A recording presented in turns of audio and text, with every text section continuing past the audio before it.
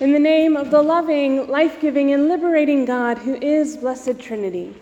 Amen. You may be seated. Have you ever been around a child who wanted to show off? They wanted to make sure that you were looking at them and no one else. And they wanted you to praise them whenever they were finished with whatever they were doing, whether that's sliding down a slide, singing a song, drawing a picture. They wanted you to know that you saw them. On its own, this isn't a bad thing. We are social creatures. It's normal for us to want to be recognized for the things that we do. We should encourage and lift each other up and take pleasure in the things that we enjoy together. But there comes a point when the natural want for recognition and validation becomes the end itself. I'm sure you've seen showing off go wrong before. If that happens, the child is no longer enjoying the activity itself or the growth that comes from that activity, but only wants the attention and the praise that comes with it. This is a surprisingly easy switch to make, even as adults, although it does get a little harder to recognize it when it's in adults. We all want to be good people, and we want others to recognize that we are good people. On its own, this isn't necessarily bad, but it can get easily twisted, just like a childhood drive to show off gone wrong. In the gospel, we hear of certain people who had fallen to just such a temptation. They blew trumpets before giving money to those in need. They prayed loudly in the synagogue or on the street corner, and they went around wearing their fasting like a badge of honor. Now, I doubt, even in Jesus' time, that this particular method of showing off was all that prevalent. Most of us aren't so flagrant in our bids for attention. I'm sure there were some who prompted this portion of the Sermon on the Mount, but I think in general, we tend to do these same types of things in quieter, less noticeable ways. It's the same with our Isaiah reading. There are those in places of power who would participate in the sacrifices and fasts and then return to actively oppressing their workers and ignoring those in need.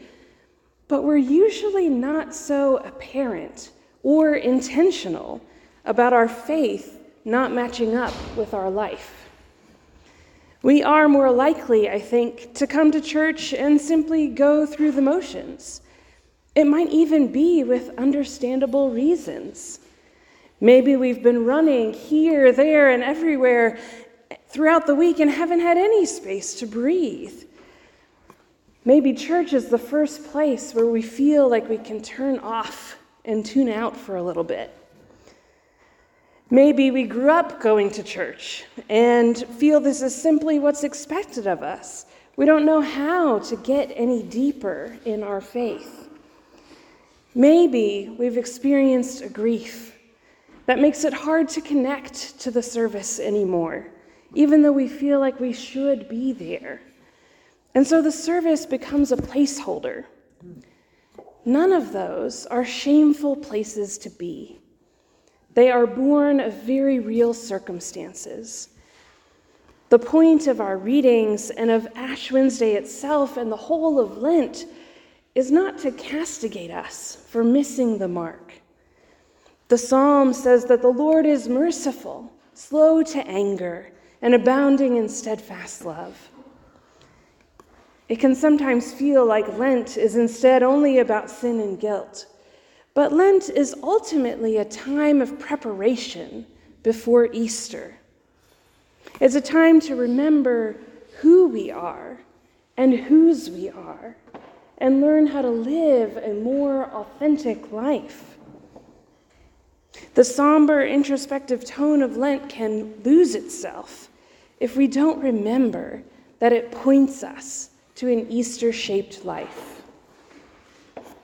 Now, I grew up in the Methodist church, and so we weren't super liturgical there. Some Methodists are, and some aren't. We were kind of in the middle. But we did observe Lent. And I do remember sometimes choosing something to give up, as is tradition in Lent. The tried and true standbys for what to give up during Lent are desserts, or some subset of desserts like chocolate or ice cream, or alcohol. Since I was a child, I gave up desserts most of the time. And it felt like a diet every time I did it, even as I got older. Now, I know some people for whom this type of fast is very effective.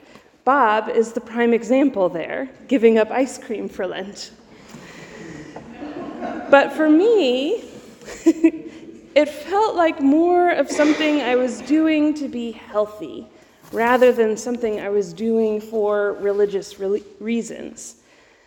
Choosing something to give up can be a very real spiritual experience or a connection to the needs of others by going without ourselves. It can teach us to let go of ourselves. So if this type of fast works for you, there's no need to change. But it didn't usually work for me.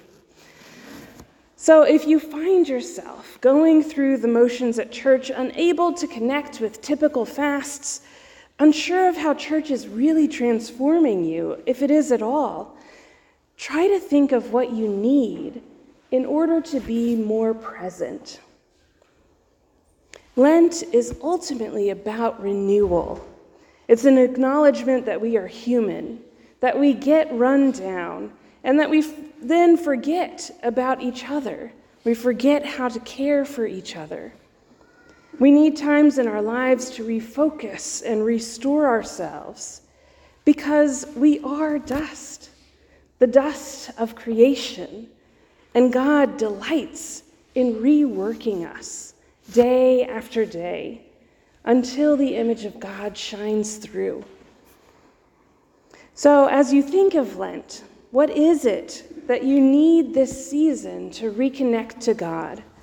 If you're tired and exhausted, is there something you could cut out to give yourself more rest? Could you look at the things you usually use for rest and determine if there's something else that makes more sense? I know I often go home and watch TV and call that rest, and I don't feel all that rested afterwards. If you're grieving, how can you be kind to yourself and care for yourself? Do you need to find a group or a one-on-one relationship to help you through? We have both of those here. Do you need time to spend alone with God, whether to vent or find comfort or both? Figure out what works best for you. What will bring you closer to God? Because the truth is, we can only love and serve God in the world if we are connected to that same source of love. Lent calls us to a place to recognize our own deep need for God, to be mindful of how we are moving through the world and how our actions affect others. It encourages us to reconnect so that we can live Christ-centered, Easter-oriented lives, full of love of God and love of neighbor.